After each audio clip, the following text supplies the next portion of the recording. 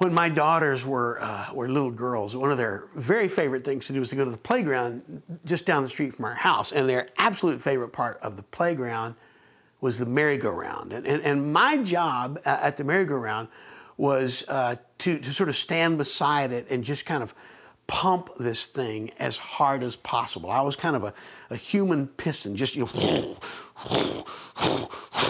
just to try to get this thing as fast as it could possibly go. And it was a riot because, this thing would be zooming around and in the middle there's this kind of blur of curly hair and giggles. And I never rode with them because they said, Daddy, it's not as much fun when you're vomiting. But I remember one day we were down there at the playground and they were up about 5,000 RPMs. That's hyperbole. And Katie, my little 4-year-old, she must have just been overwhelmed with gratitude that Daddy would be for her a human piston. And so she thought in her little head, you know what, by golly, I'm going to hug him on the next lap.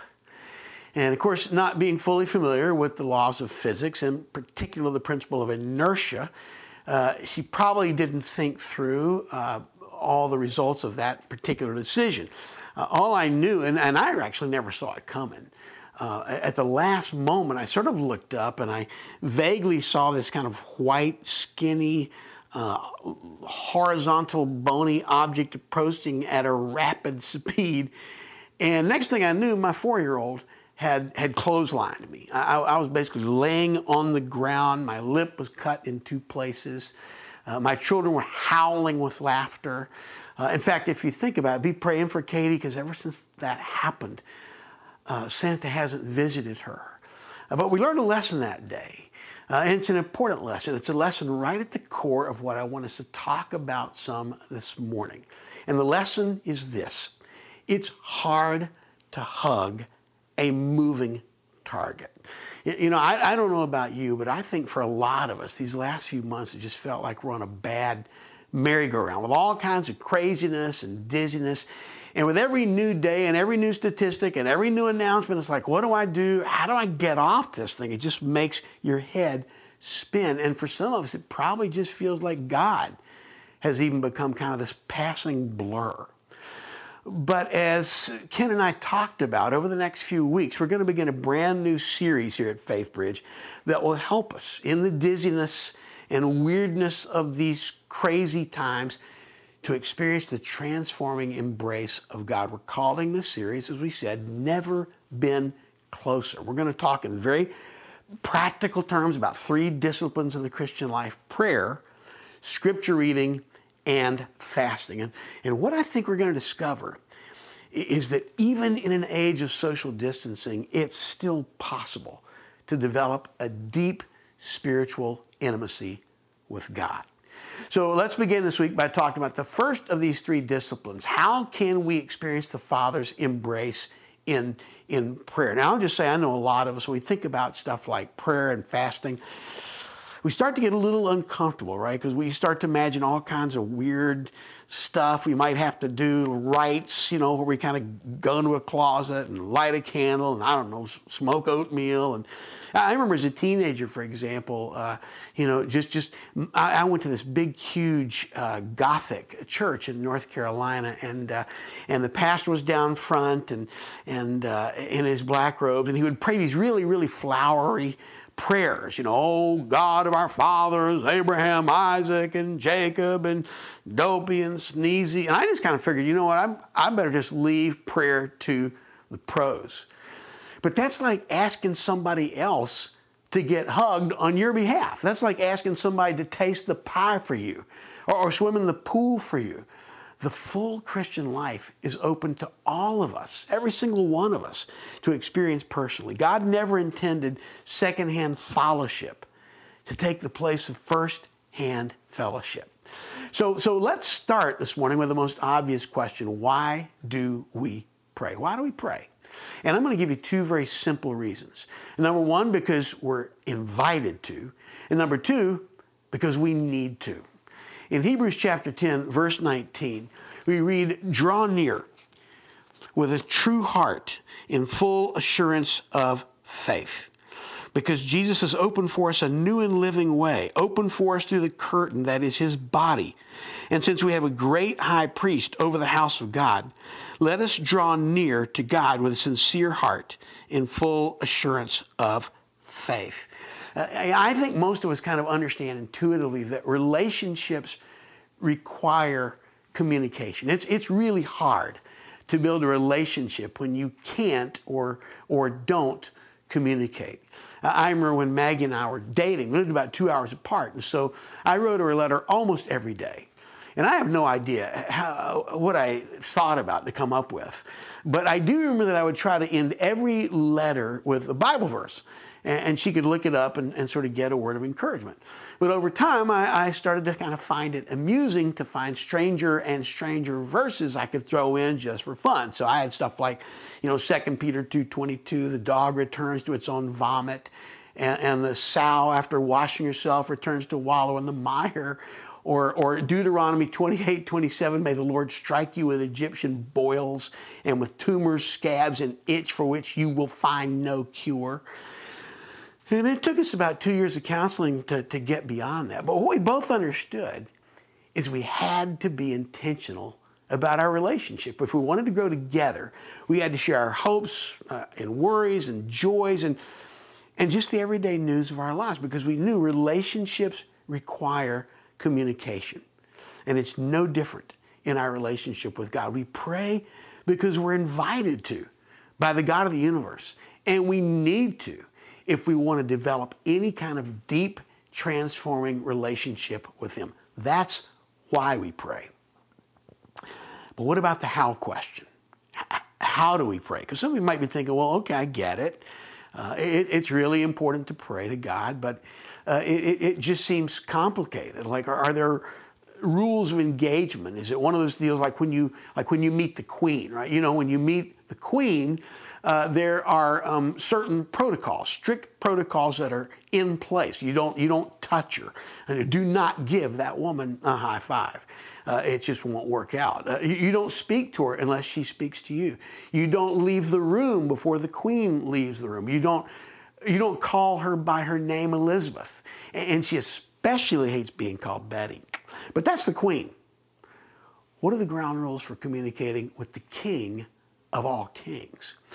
Well, again, let's look at two simple ideas. First of all, if we want to communicate with God, it's probably smart to have a plan, to develop a habit around a place and a time. So some people, for example, prefer to take some time in the mornings, kind of start off the day with prayer. I have a pastor friend who used to always say, I get up every morning at 4:30 a.m., go to the bathroom, and go back to bed. Now, I actually am one of those morning people. I certainly don't get up at 4:30 a.m. unless it is for going to the bathroom. But I do like to try to get up kind of early in the morning so I can start off my day with prayer and Bible study. It's not because I like getting up early. It's not because I'm some kind of super spiritual person, or because God, loves early risers.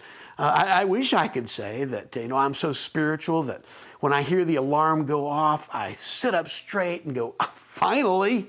And then I immediately rush to my desk and say, good morning, Lord. But I'm like most of you. When the alarm goes off, I roll over and say, good Lord, it's morning. But I just find that once I get going in my day, it's hard to find that longer kind of block of time that gives me a chance to be quiet and pay attention to God. And maybe for you, it makes more sense to spend time with God at the end of your day. That works too. The bottom line is we probably shouldn't get too hung up on when. Maybe for you, it's before breakfast. Maybe it's when you get to the office. Maybe for some of you, it's when your kids leave for school, if they ever do again. Maybe for some of you, the only time you can be alone during the day is when you go to the bathroom. You are literally starting to see your toilet as a prayer room, which gives a whole new meaning to approaching the throne. I always say, you're a parent when you look forward to a trip to the bathroom so you can have some alone time.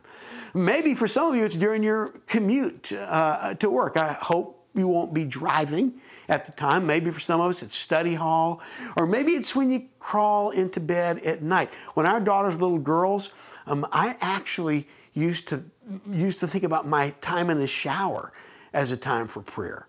And I would walk out of there and I came out clean, outside and inside. But the main idea here is this. A good conversation is a good conversation. It doesn't really matter where or when it happens. But it's also true that if you don't intentionally plan a specific time and place, that good conversation is probably not going to happen. So having a plan is more important than the when and the where of the plan you have. And truthfully, what the Scripture really points us to is prayer as an ongoing conversation. The kind of prayer that sort of recognizes God is walking with us and communicating with us throughout the day, in the times of quiet and in the times of turmoil. In fact, in Ephesians chapter 6, Paul encourages believers to pray at all times in the Spirit. And those words, in the Spirit, are important because they remind us that Jesus lives in us by His Holy Spirit. And throughout the day, He's comforting us. He's convicting us. He's convincing us that we're His beloved child. There's an ongoing prayer conversation. That's the key to a healthy prayer life. So you want to know how to spend time in prayer? First of all, develop a plan. Develop a plan. But secondly, remember that God is listening to your heart. God is listening to your heart. Let's say, okay, you decided you got a time, you got a place, you got a plan, but the next question is, well, what do I say? And how should I say it? Like, do we need to use certain words? Do we need to be kneeling? Do I need to be facing a certain direction? Like, should I bow down toward the nearest Chick-fil-A? Like, and this is where it's so important to remember the words of James chapter 4, verse 8. I love this verse. Draw near to God, and He will draw near to you. Draw near to God, and He will draw near to you. Remember, we've been invited into this relationship. As one of my mentors used to pray, thank you, Lord, that we don't have to go up to bring you down, and we don't have to go down to bring you up. You are God with us. So we start from the get-go with the promise that God knows us, and He knows our heart. It's not about having the right words. It's about having the right heart. Jim Valvano, who twice coached his NC State Wolfpack to the NCAA men's basketball title, was a great storyteller. And one of his favorite stories was the story of one of his star players, Charles Shackelford, who was approached after a game by a reporter and asked about the fact that he could shoot with his right or his left hand. And Shaq looked straight at the reporter and said, yeah, right hand or left, it doesn't matter, I'm amphibious. And later, after the interview, Coach V was told that his star player had said this, and Valvano, without even missing a beat, said, yeah, you should see him at the pool. But Valvano didn't care about Charles Shackelford's words. He cared about Charles Shackelford's heart and his jump shot. You know, when we come to God in prayer, God is listening to our heart.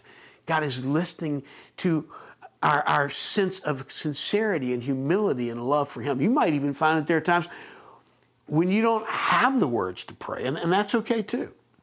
Sometimes we may pray with tears or groans or laughter or even silence. There may be times when you just pray with your body. The Scripture recounts times, for example, in Luke 22, when we actually see Jesus kneeling down in prayer. But it also recalls times, Mark chapter 14, when Jesus fell down and prayed. Now here's the key.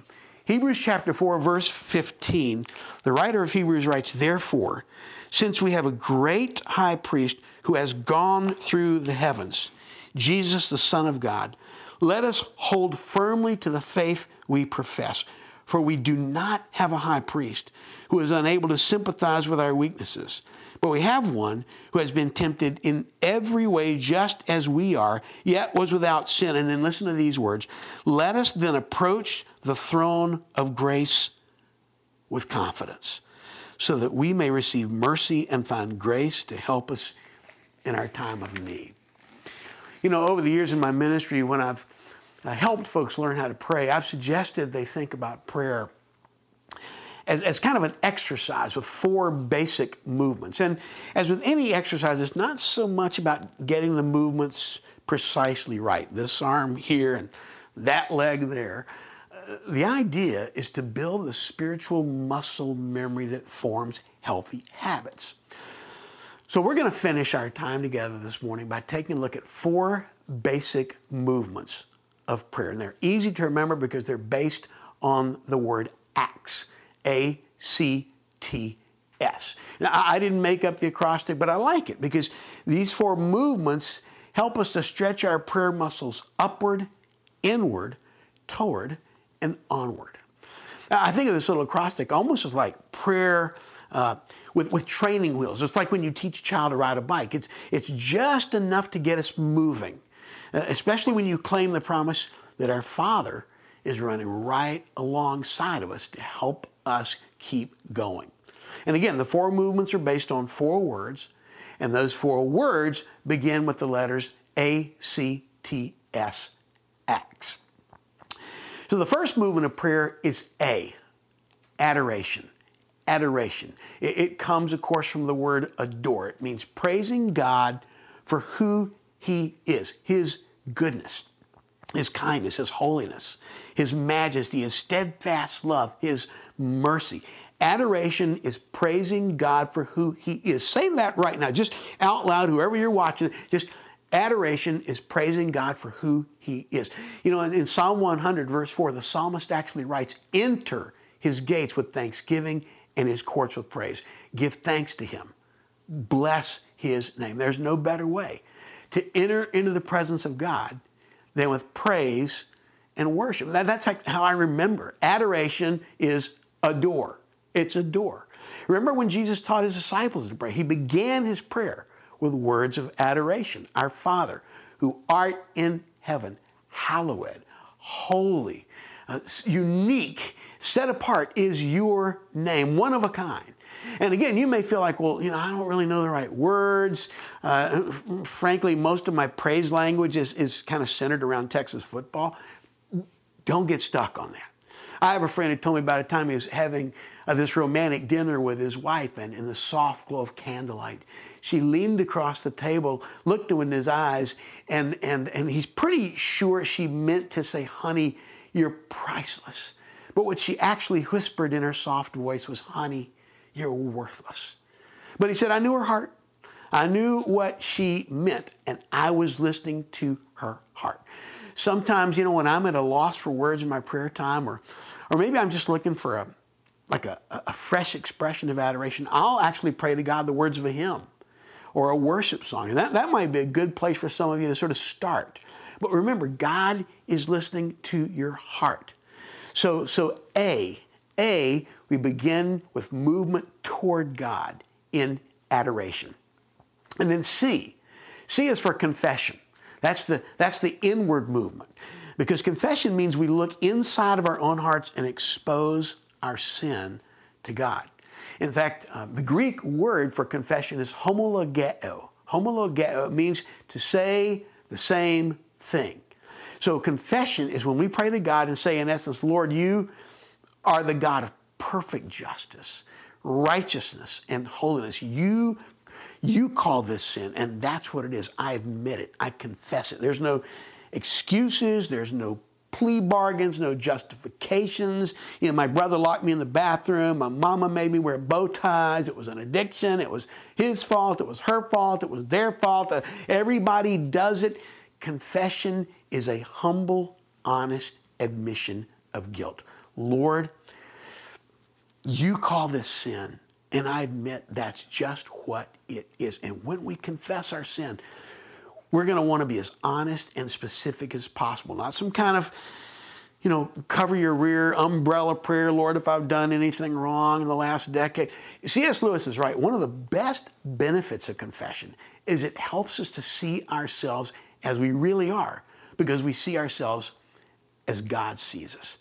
He writes, most of us have never really faced the facts about ourselves until we uttered them in plain words, calling a spade a spade. That's confession. And how awesome is it that when we pray those words of confession, that we pray with the confidence of 1 John chapter 1, verse 9. If we confess our sins, He is faithful and just to forgive us our sins and to cleanse us from all unrighteousness. So first, we pray with adoration, then confession. And the third movement of prayer is thanksgiving. That's the upward movement. It's lifting up our hearts in thanksgiving to God, to thank Him for what He's done. Remember, adoration is praising God for who He is. Thanksgiving is thanking God for what He's done. And part of that consistent prayer of thanksgiving is always being on the lookout, always being watchful for marks of God's goodness. Just in the course of everyday life, big things and little things. From that text from a friend and the gift of encouragement. Or maybe for that funny story and just the joy of laughter. Or giving thanks for that unexpected hug and the blessing of friendship. Or noticing that beautiful sunset and thanking God for the wonder of nature. Or for that chocolate chip cookie dough ice cream and the miracle of stable blood sugar levels. Even when we don't, maybe right now, in this chapter of our story, see the good, we can thank Him for the bigger promised story to come. In Colossians chapter 3, verse 15, the Apostle Paul puts it like this. He says, let the peace of Christ rule in your hearts, since as members of one body you were called to peace, and be thankful. Let the word of Christ dwell in you richly as you teach and admonish one another with all wisdom, and as you sing psalms, hymns, and spiritual songs with thankfulness in your hearts to God. And whatever you do, whether in word or deed, do it all in the name of the Lord Jesus, giving thanks to God the Father through Him. 3 times, 3 different ways Paul says it. Thankful, thankfulness, giving thanks. The upward movement of prayer is thanksgiving. And then finally, ACTS is for supplication. Supplication. The root word of supplication, of course, is supplicate. I used to think that meant to eat something. Like I'd come home after school at night and say, Mom, I'm hungry. Let's supplicate. But the best way to understand the word supplicate is to simply circle those first 6 letters. It spells supply. Supply. Supplication is asking God to meet our needs in the onward movement of faith. To say, Lord, we need you to make a way for us here. Without you, we're stuck. In fact, in Philippians chapter 4, this is a passage most of us know, Paul puts it this way in Philippians 4, verse 6, do not be anxious about anything, but in everything, by prayer and petition, with thanksgiving, present your requests to God. That's supplication. And the peace of God, which passes all understanding, will guard your hearts and your minds in Christ Jesus. And of course, supplication is not just asking God to meet our needs. It's asking God to meet the needs of other people, the needs of our community, the needs of our country. Most of us know this is what we mean by intercessory prayer. It actually comes from the word intercede, which literally means to go between. So when we pray for others, we're asking God to kind of go between, to extend the riches of His supply beyond our own little story, our own little life. And this is where a lot of us, I think, might find it helpful, for example, to use a prayer list or a prayer app, if this is kind of a new thing for you. It's a way of reminding, okay, who are the friends and family members I want to pray for? Or maybe there's a neighbor you're hoping might come to Christ, or put them on the prayer list. Or maybe a coworker who's struggling with some special problems. Put them on the prayer list. And there are actually some pretty great tools out there, most of them easy to get a hold of, that they can kind of help us pray beyond ourselves. We're going to actually post some of these on the FaithBridge website. But for example, when I spend time in prayer each morning, I have sort of laid out in front of me on my desk the website for Open Doors. That's a ministry to persecuted Christians around the world. I have pictures of the children we sponsor from Compassion International so I can be reminded to pray for them. I have some newsletters from missionaries we support. And of course, I have a roster from the Philadelphia Eagles. Just kidding. But those of you who've been joining us, in fact, on the 40 Days of Prayer FaithBridge website, you will see that even in the week ahead, we're going to be praying together communally.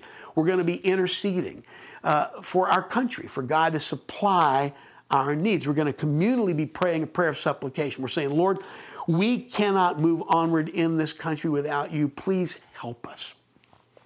That's supplication. And those are the four basic movements of prayer. ACTS, adoration, confession, thanksgiving, supplication.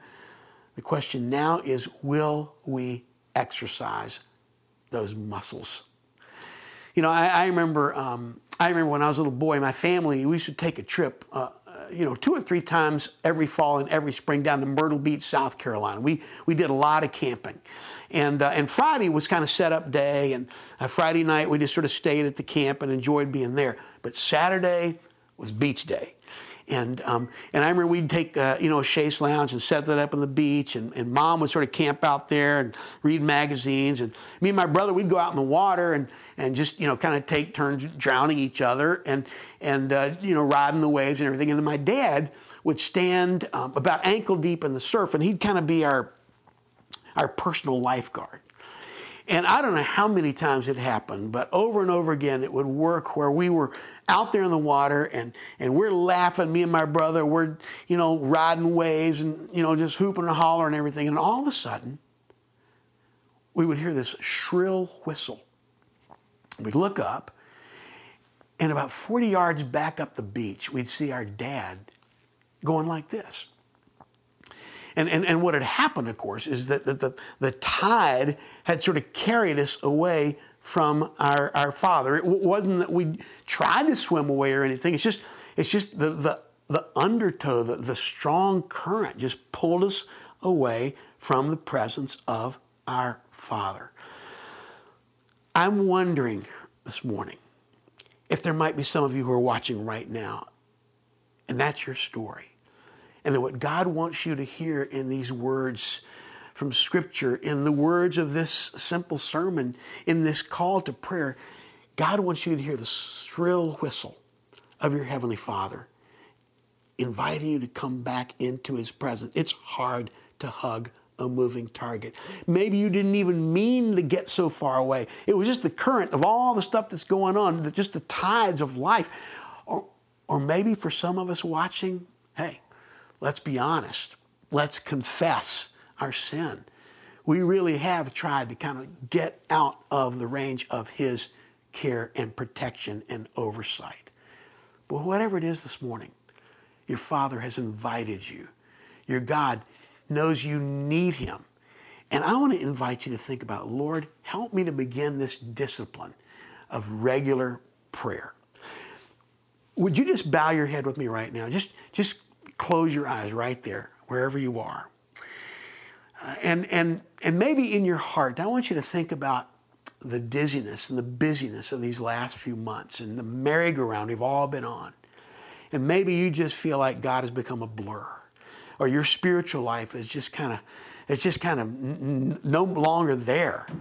I want to invite you right now to say a simple prayer. Lord, I want to begin spending time with you.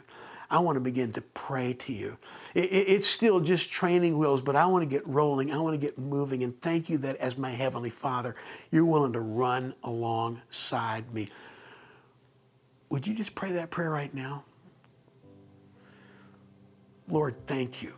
Thank you that you have opened up a way for us through the blood of Christ, through your cross. You've given us amazing invitation to come into your presence, into the throne room of Almighty God. We don't deserve this, Lord, but we have been invited. I pray, Lord, that all of us today would recommit ourselves, even over these next few weeks, as we talk about how we can grow closer to you. Help us to commit ourselves to embrace our loving, gracious Heavenly Father. We ask this in Jesus' name. Amen.